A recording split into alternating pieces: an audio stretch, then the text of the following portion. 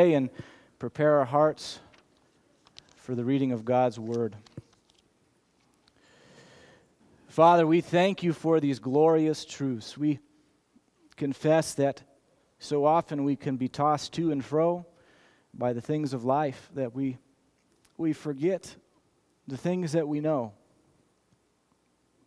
that you are good, that you are sovereign, that you love us. Father, we pray that you would help us to remember.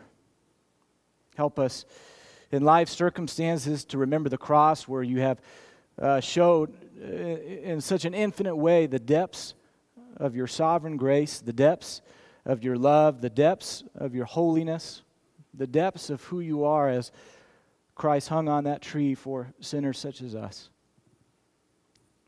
And Father, as we remember the blood of Christ that covers our sin, as we remember that we have the righteousness of Christ through faith, we come before you this morning boldly and ask that you would do what we cannot do. We ask that you would work in us, that any in our midst who do not have Christ as Savior, that they would have Christ as their Savior, that you would bring them to faith in Christ. And pray for those here today, for us who are Christians, that you would do what we can't do, that you would sanctify us, that you would conform us into the image of Christ, that you would wash us with the water of your word, that you would purify us with the water of your word. Father, help us to approach your word with a sense of reverence and awe. Help us to be ready to listen, to apply, and pray that you would help me. Father, help me to clearly say what your word says. Protect me from error and bless your people this morning. I pray that you would do that for our good and for your glory. And in Jesus' name we pray. Amen. Let's go ahead and open up to Acts chapter 2. We're going to be in Acts chapter 2 this morning. We're going to be jumping around a bit, but this passage, this short verse in Acts chapter 2 will help us to frame our morning. So Acts chapter 2, verse 42. As you're turning there, context here is Pentecost has just happened. God has empowered his people through the Holy Spirit. Many have came to faith through the proclamation of Peter and the power of God. And in verse 42, we see what they do after that. What does the church, what does the people of God do after this message at Pentecost? And we read in Acts chapter 2, verse 42, this is what they did. This is what the early church did. And they devoted themselves to the apostles' teaching and the fellowship, to the breaking of bread and the prayers. They devoted themselves to the apostles' teaching and the fellowship, to the breaking of bread and the prayers. This is what the church did after Pentecost. This is what they devoted themselves to. And as we think about this verse, as we think about what the early church did, we should be struck about the fact that a lot of people have a lot of ideas, a lot of different thoughts about what church should be like. And that's a pretty important question, right? What should the people of God do when they gather together, when they assemble together? How should the people of God worship God? Those are important questions. Those are important things to think through. And different people have different thoughts. And I think in large part that's because different people have different authorities, different ways that they answer that question. What should church be like? There's a variety of things that can be our authority, can be our ultimate authority. Feelings, for one, is very prevalent in our culture. So how do you decide what to do? How do you decide what's good? How do you decide what's true? Well, many people in our culture, even sometimes us, can look to our feelings, right? So if it feels good, it must be good. If it feels bad, if it makes me feel uncomfortable, it must be bad. If feelings are our ultimate authority, and we can take that authority and apply that to what we think church should be like. If something we do as a church feels good, well, then it must be good. If something that we do in church doesn't feel so good, it must not be good. And you can kind of see how, if that's our authority, if feelings is the way that we answer that question, what should church be like, how that might give rise to some of the church things that are going on today. Very entertainment focused, very focused on evoking emotional responses because it feels good. Or maybe pep talk, that every Sunday you can come in and get your little motivational speech for the week. Feels good. If our authority for what church should be like is our feelings, those are the sort of things that happen. Another way we can answer that question, what should church be like, is pragmatism. Pragmatism basically judges the value of something, the goodness of something based upon the results. And so if you get the results that you're looking for, the thing is good. The thing is right. Next Sunday, we're going to have a monster truck rally here in the sanctuary. That would probably bring in a lot of people, wouldn't it? It would bring about results. So it must be good. If results are our ultimate authority as to how we should do church. Tradition can be another authority. Tradition, if it's something we've always done, it must be good and right. Now, there's good traditions. My favorite one, Christmas time, my wife and I go to the frozen food aisle and get all the best of the best, orange chicken and pot stickers. And when we decorate our house, we just go for it. We pig out. We have a feast of these things that are completely unhealthy. That's a fun tradition. It's not a bad thing, right? But if tradition is our ultimate authority, if tradition is our ultimate authority as to what church should look like, what it must look like, we could run into some problems, couldn't we? Again, tradition just naturally happens. We always sing 3 songs, right? And then someone comes up here and does the missionary moment, and then we sing 2 songs. That's tradition, and that's helpful, actually, because you kind of know what to expect. But it's not able to be the ultimate authority.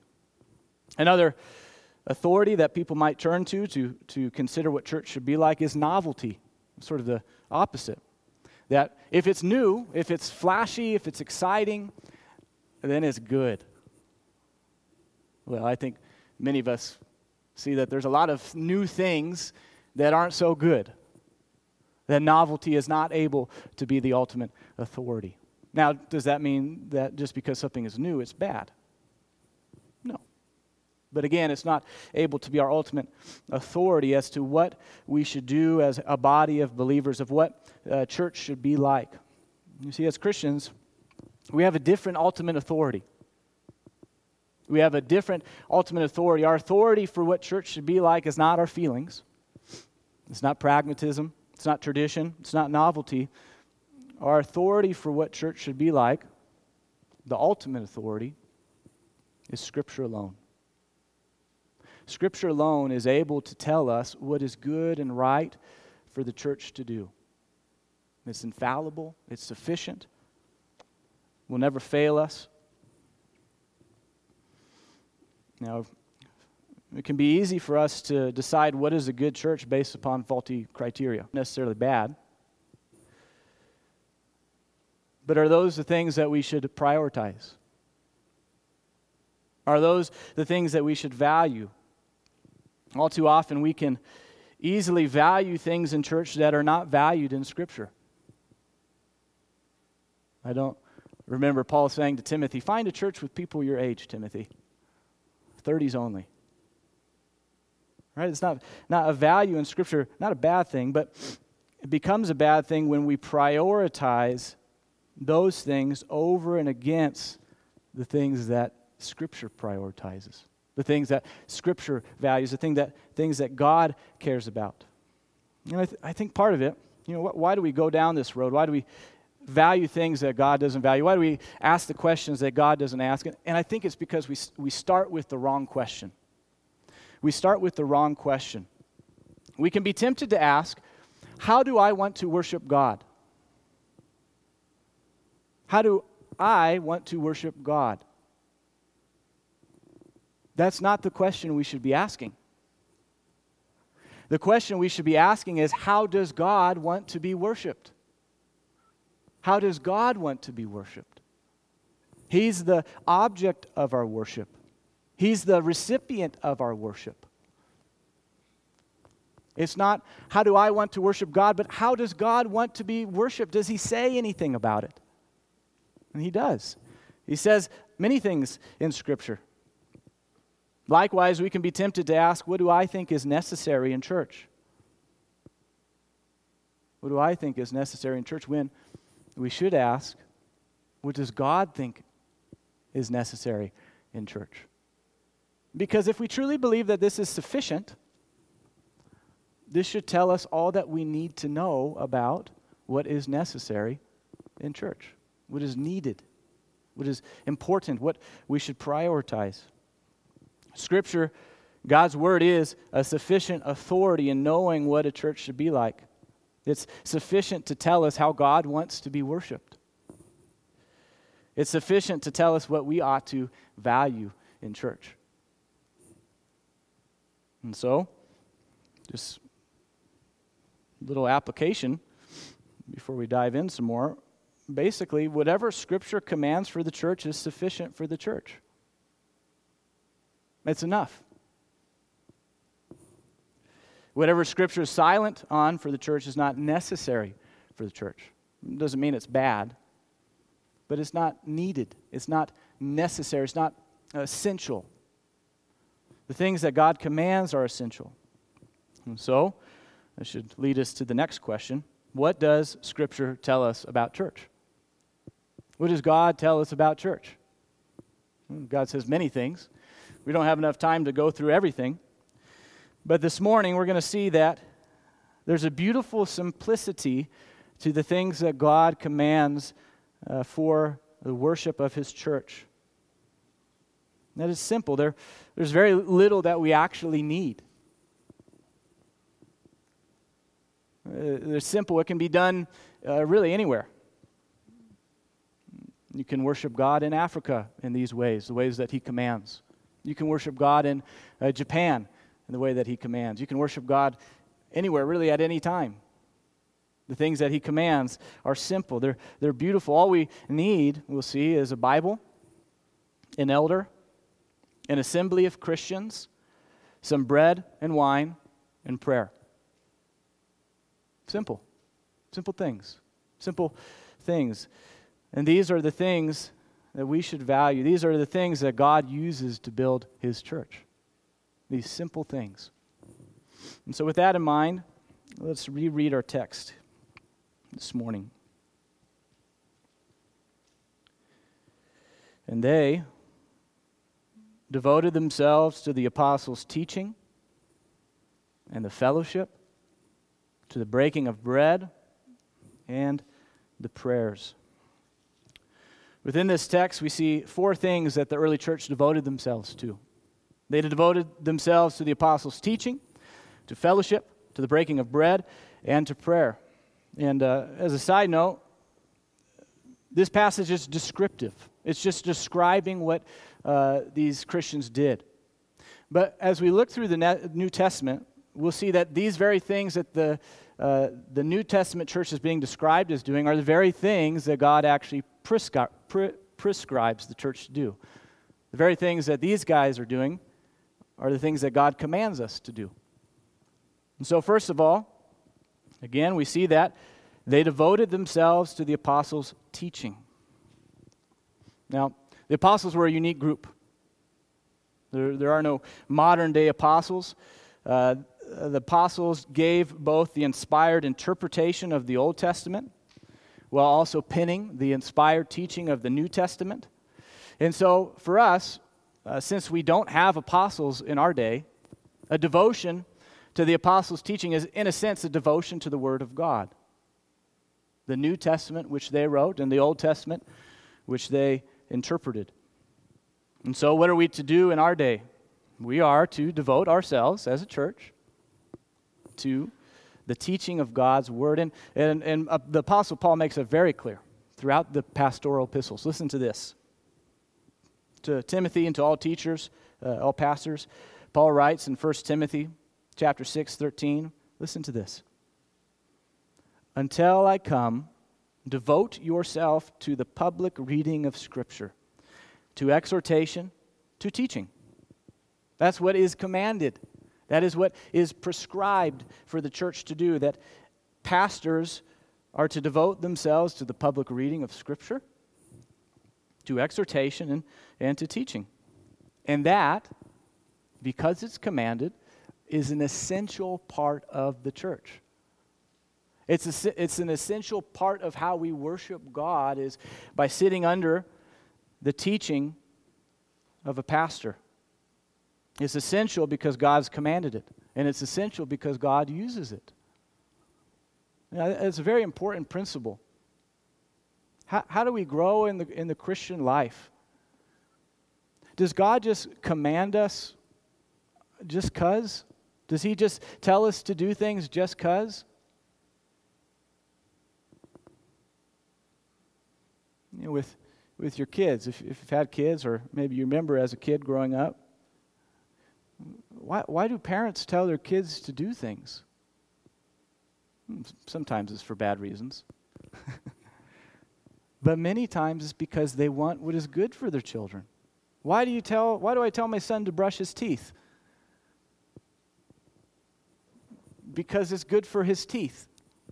It's an important thing for him. Why do we tell kids to eat broccoli?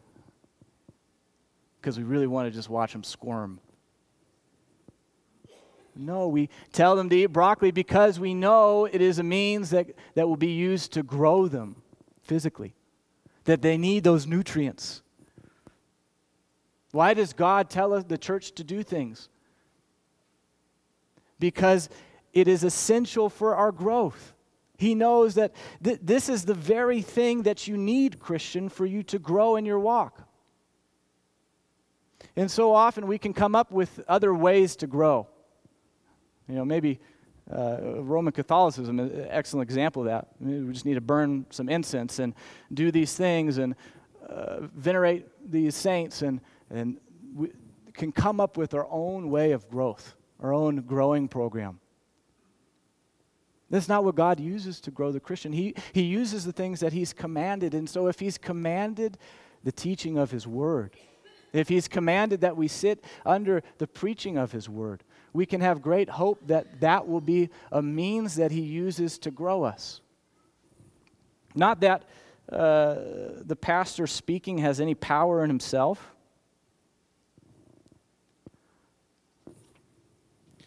But that God uses the simple proclamation of His Word and the teaching of it to grow Christians. It's in His grace that He uses that means. And so it's a necessity for a church. It's commanded for our good. It's sufficient for our growth. And if you think about it, it's rather simple. It's rather ordinary, isn't it? You're for those of you who are still awake right now, if you look at me, there's nothing spectacular about me. There's no, sort of chorus of angels around me singing. There's not a golden beam from heaven coming down. Just sinful men called by God to teach His Word. It's simple. It's ordinary. You're not likely right now having some sort of euphoric moment looking at me. You're not having a mountaintop experience right now, are you? From your senses, if you were to judge this moment right now, just from your senses, nothing is happening. You don't probably don't feel anything. You probably, it seems so ordinary, so simple, nothing fantastic about it. But something is happening. God, in His grace, uses this simple moment to build His church. God, in His grace, uses sinful men to build up His church, which is incredible. We don't always see it, we don't always feel it, but we believe it. We believe it because we trust that what God commands, He will use in His grace. Why? Because God cares about His church. God cares about the well-being of His church more than we do. God cares about His church so much that He sent His Son to purchase her as a bride for His Son. And if God will go to such expenses, if God will go to such lengths to purchase a people for Himself, do we really think He's just going to leave us out to dry? God uses the things that He commands. We can have great confidence that God will use the preaching of His word to grow His church, to sanctify His people, to wash His bride clean.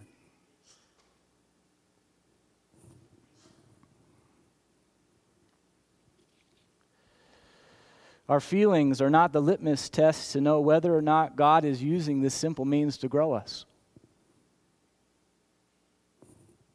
Feelings are not a good way to determine if we're growing. I mean, if you think about it, when you were growing up as a child, you grew physically, I hope. You started a little baby, and none of you look like little babies anymore, so that means something happened. You physically grew. And as you were physically growing, did you often or even frequently feel that growth happening? You know, sometimes you might get a growth pain or something like that. But by and large, that growth that happened, you didn't feel. That's why most of us growing up, you have in my house, it was I don't even know what to call it. It was a support beam thing. I'm not in construction. Something, a wall of some sort. And what do? You stand up next to the wall. And your mom or your dad, they take a pencil and they draw a little line and write the date. And maybe you go back next birthday and you do the same thing and you stand up, and you try to, I was always trying to compete with my brother. He's 6.5 years older than me, so I never won. But I'd like to think maybe I won something, participation trophy. And so I'm standing up, and you do the line and you look back and you grew. You grew over that course of the year. You didn't feel it. You didn't know that it was happening, but as you look back through time, as you see the evidence in your life, the evidence on that wall, you see that growth really did happen. You didn't feel it. You didn't know that it was happening at the time, but it was little by little. Small bits by small bits. And it's the same for our spiritual growth. Often, there can be times of sort of growth pains. The deep emotional moments that we have of joy or pain where you feel God working in your life, and there are moments like that, but by and large, ordinarily our spiritual growth is unfelt, undiscerned, little by little, until you look back on the wall of your spiritual growth, so to speak. You think back the type of Christian that you were 5 years ago or 10 years ago, and you think, and you make a mark on the wall and you see, I've grown. God's grown me. There's growth that has happened. I didn't feel it at the time. I didn't sense it at the time, but it was happening little by little. And that concept is so important when we sit under the teaching of God's Word. Because if we think that we gauge our growth by emotional experience, you will frequently think that you're not growing. Because most weeks you're not going to have an intense emotional reaction. And just how crippling that can be. If you think that this is pointless because you don't feel anything, what's the point? I'm not growing. How crippling that can be in the Christian walk. But if we realize that the growth that the Christian enjoys is a slow, gradual thing, that God uses the things that He's commanded, and He commands the public preaching of His word and us sitting under it, we can have confidence. We can have confidence that God is growing you right now, Christian.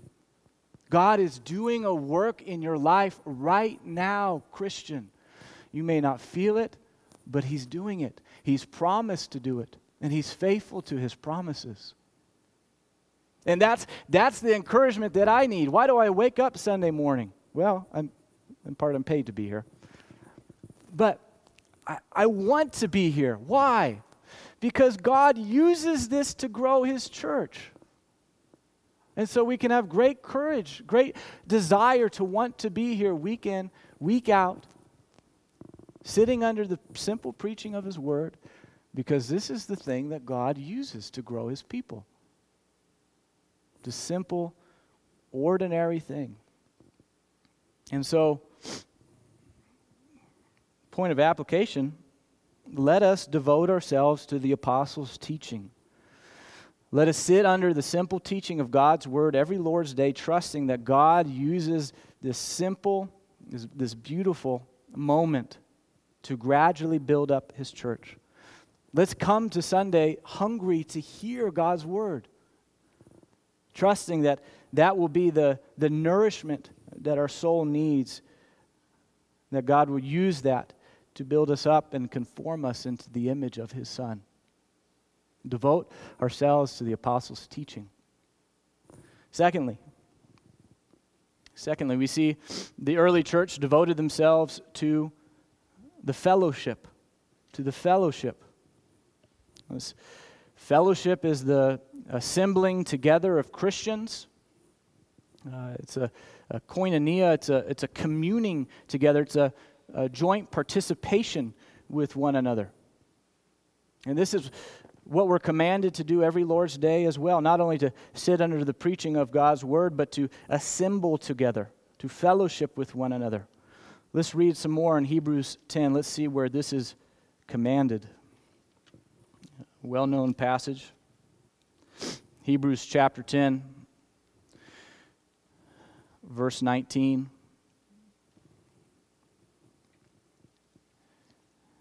Therefore, brothers, since we have confidence to enter the holy places by the blood of Jesus, by the new and living way that He opened for us through the curtain, that is, through His flesh. And since we have a great priest over the house of God, let us draw near with a true heart in full assurance of faith, with our hearts sprinkled clean from an evil conscience and our bodies washed with pure water. Let us hold fast the confession of our hope without wavering, for He who promised is faithful. And let us consider how to stir up one another to love and good works, not neglecting to meet together, as is the habit of some, but encouraging one another, and all the more as you see the day drawing near. The writer of Hebrews is saying, because we have confidence to enter into the true Holy of Holies through the blood of Christ, since we can enter into the presence of God, because in Christ we are washed clean of our sin, because of all this, we're to draw near to God. And we're to draw near to God together, not neglecting to meet together, not neglecting to assemble together, to fellowship with one another. God commands us to join together in corporate worship. We're to assemble together as the body of Christ, to be reminded of Christ in our worship of Christ. It's the very meaning of the word church. Church is kind of a word that has a lot of baggage, but the Greek word is ekklesia. It means assembly. An assembly of what? Christians. The bride of Christ. The church of Christ. The church is a body of believers that assembles. That's the very definition of the word. A church that assembles to use what God has given us to build each other up. The local church is a body of believers dependent on one another, dependent on Christ, committed to one another, committed to Christ. And so we commune together, we assemble together, we have fellowship with one another so that we might speak the truth in love. So that when each part of the body is working properly, the body grows so that it builds itself up in love. Again, that's rather simple, isn't it? Rather ordinary. Here we are. Look around. Nothing fancy. Again, your neighbor probably doesn't have a halo on his head or her head. It doesn't look that marvelous. It looks rather ordinary.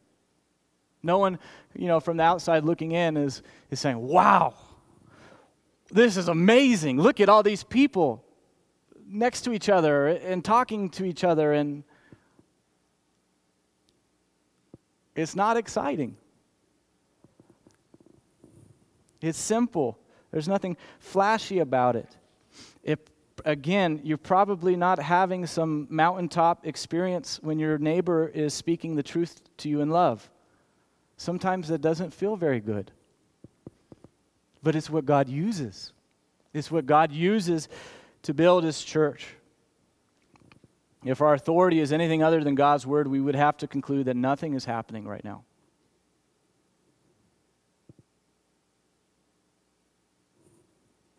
And yet, if God commands the assembly of the saints, if God commands that we speak the truth and love to one another, we can have great confidence that God will graciously build up His church through this simple means: the fellowship of believers.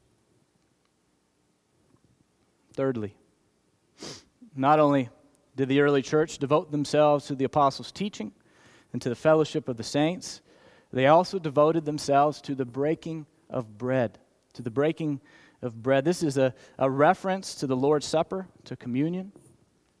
And we see that is commanded in 1 Corinthians, if you want to turn there. 1 Corinthians chapter 11.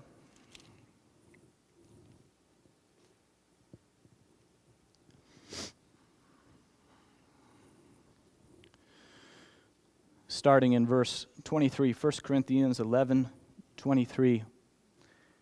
For I received from the Lord what I also delivered to you, that the Lord Jesus, on the night when He was betrayed, took bread. And when He had given thanks, He broke it and said, "This is my body, which is for you.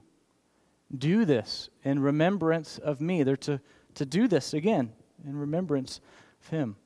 In the same way, also He took the cup after supper, saying, "This cup is the new covenant in my blood. Do this as often as you drink it in remembrance of me. For as often as you eat this bread and drink the cup, you proclaim the Lord's death until He comes." Communion. Christ commands His church to partake of communion, of the Lord's Supper. And as we do so, we're to remember something. We're to remember the body and the blood of our Savior, Jesus Christ. Whereas the teaching of the Word points us to Christ verbally, the Lord's Supper points us to Christ physically, as it were, tangibly. You can taste and see the Lord's body and the Lord's blood.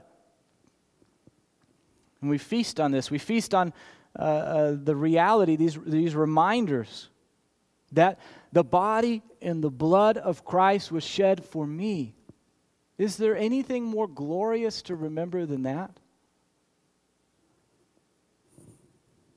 We feast on the glories that Christ came as a man. He lived on our behalf. He died on our behalf. He rose from the grave, that He's seated on high, that because of His work our sins are forgiven, that we have the righteousness of Christ in our account. That is what we get to feast on when we take communion. These glorious truths, and so often This is the meal that my soul needs. I need to be reminded time and time again of these glorious things. Why does Jesus have to say, do this in remembrance of me? Because often we forget. Even though we know, we forget the glories of these truths. And Christ dines with us in the supper. He communes with us. And it's not only looking back, looking forward, it's a foretaste of that glorious day when we will enjoy the marriage supper of the Lamb, where we will get to enjoy a full communion with our Lord and Savior. I mean, think about it. It's a little wafer, a little glass, a little cup. We don't even use glass, a little plastic. It's simple. Nothing extraordinary about it, face value. It doesn't become something that it isn't. There's nothing profound about these things in themselves. And probably to the unbelieving world, it just seems like a silly snack time.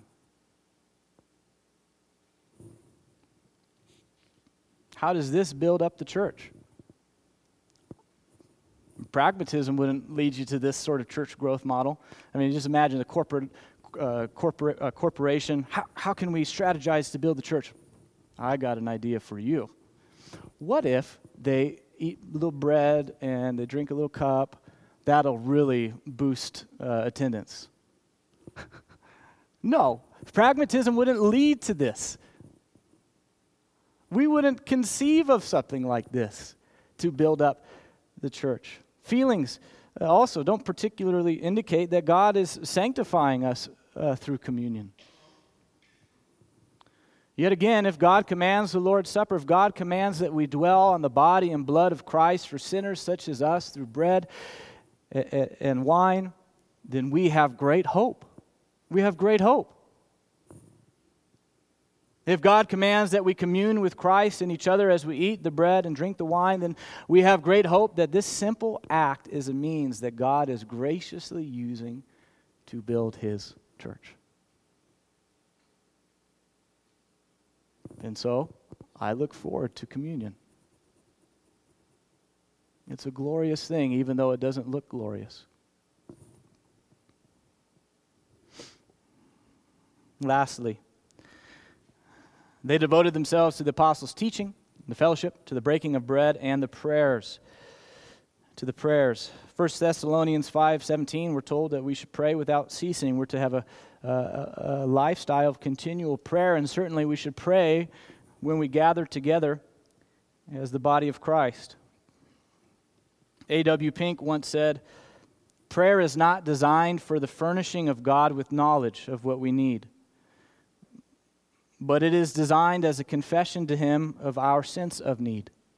We don't pray to God to let Him in on some details that He was unaware about. He knows all things. We come to God out of a great sense that we have a great need. And so we go to our Heavenly Father in prayer. We confess this great need. We consider His holiness and our sinfulness. We consider our neediness and His faithfulness. We cry out to God to have mercy, to do that which we are utterly incapable of doing, to do that which we don't deserve to have happen. We come to God with great need. If there's one thing that seems particularly absurd to the unbelieving mind, it's this. It's absurd to the person who thinks themselves independent, self-sufficient, to be the master of their own fate. Prayer doesn't make much sense. It might be able to think of a type of prayer that if you pray hard enough, you can maybe twist God's arm into doing what you want. If you pray the right way, if you say the right words, then you can have God do what you want.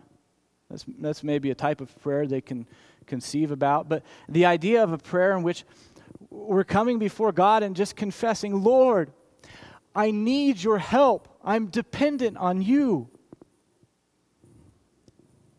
I need you to do these things that I can't do. Sanctify me.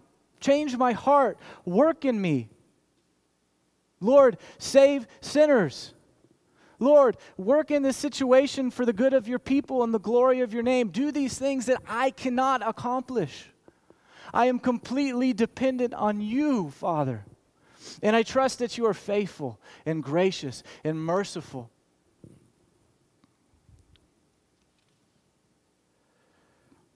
That sort of prayer is absurd to the unbeliever. Maybe in a moment, they can conceive of that, but a week in, week out commitment to prayer is unnecessary to the person who thinks they're self-sufficient. But as Christians, we know otherwise, don't we? We're completely dependent, utterly dependent. We must have God be merciful and gracious upon us. We depend on it. And so, as we gather together, we pray. We cry out to God to do the thing that we can't do. We cry out to God and ask Him to do the thing that we don't deserve Him to do. And we remember who He is, that He is faithful, that He's good and gracious and merciful, and we praise Him for that as we trust Him to do what is good and right. We come to God in prayer and we confess our great need for Christ. That if we do not have Christ, we are damned. We are condemned. We must have Christ. We depend on God for Christ. We come to God and confess our great need for His Spirit. That all that we do is vanity apart from the work of the Spirit. That unless the Lord builds the house, the laborers labor in vain. So we come to Him dependent on Him. And we rely on Him because He is gracious and merciful, faithful and loving. And as we do this simple act, as we simply come to our Father as needy children, our Father is pleased to use this means to build up His church. Not because of the grandness of our prayers, but because of the graciousness of our Father. Not because of the eloquence of our words, but because of the faithfulness of our Father. Prayer is beautifully simple. It's just a simple coming to our gracious Father with great need and trusting Him to do what's best. It's simple. In conclusion, the church is God's church. He gets to decide what we ought to do. Our worship is directed toward God. He gets to decide how He is to be worshiped. God does not leave us in the dark as to what we're to do as a church. He doesn't leave it up to us to try to figure it out. He gives us clear commands, and those commands are sufficient. Those commands are what we should devote ourselves. Those commands are what we should prioritize and value. And those things that He commands are beautifully simple. They're simple. We're to assemble together as the body of Christ, to listen to the public teaching of the Word of Christ, to partake of the body and blood of Christ, to approach God in prayer through the work of Christ. We didn't detail it today. We're to sing psalms, hymns, and spiritual songs to the praise of Christ. And as we do these simple things, week in, week out, we trust that God will graciously use the things that He has commanded to build His church. Even if we don't feel anything, even if it doesn't look like anything is happening, we can depend on God's faithfulness to save sinners and sanctify His saints through the things He has commanded. And as we do see progress over time, as you see the lines on the wall get higher and higher, we know it's not because we came up with some really cool strategy. We know it's not because we brought in pyrotechnics in here. It's not because we were really clever and we just figured it out how to grow. If we see any growth, we know it's entirely because of the work of God as He uses these simple things to grow us. And so, let us devote ourselves week in, week out to the apostles' teaching and the fellowship, to the breaking of bread, and to prayer. Let's pray. Father, we thank you that you have given us the privilege of being able to worship you. There's no greater purpose in life than to be able to worship the Creator, to praise your name. You who are the source of all that's good and beautiful and glorious. You, the one that's worthy of all praise. We thank you that you have created us to praise and to worship your good and gracious name. Father, we thank you that not only you created us, but that you have redeemed us. That in our sin, we would have continued to reject and rebel against you. That we did not want to do this thing that is so good. That we didn't want to do what we were purposed for. And yet, you saved us. Father, pray that you would help us to worship you, that we would grow in our worship. We confess we still wrestle with sin, that we don't give weight to the things that you've commanded the way that we should. We pray for your help. Lord, help us to think rightly about how we ought to worship you, that you actually care about how you are to be worshiped, and you have told us how you are to be worshiped. And we thank you that these things are simple, that they don't require much, that they can be done anywhere at any time. And Lord, we pray that we would commit ourselves to these things, trusting that you will use these things to grow us and conform us into the image of your Son. And Father, when we do see that growth, when we look back on our life and contemplate where we've come from and where we're at, as we see that growth, and pray that we would be quick to give you all the glory and honor and praise. That it's your work. It's you have done it. It's not because of the work of our hands or because we were really clever or really good at something, but because of how gracious you are and faithful you are to do what is good for your church. And we pray this all in Christ's name. Amen. For from him and through him and to him are all things. To him be glory forever. Amen and amen. You are dismissed. There'll be a prayer couple up front if you'd like to pray with someone. Thank you.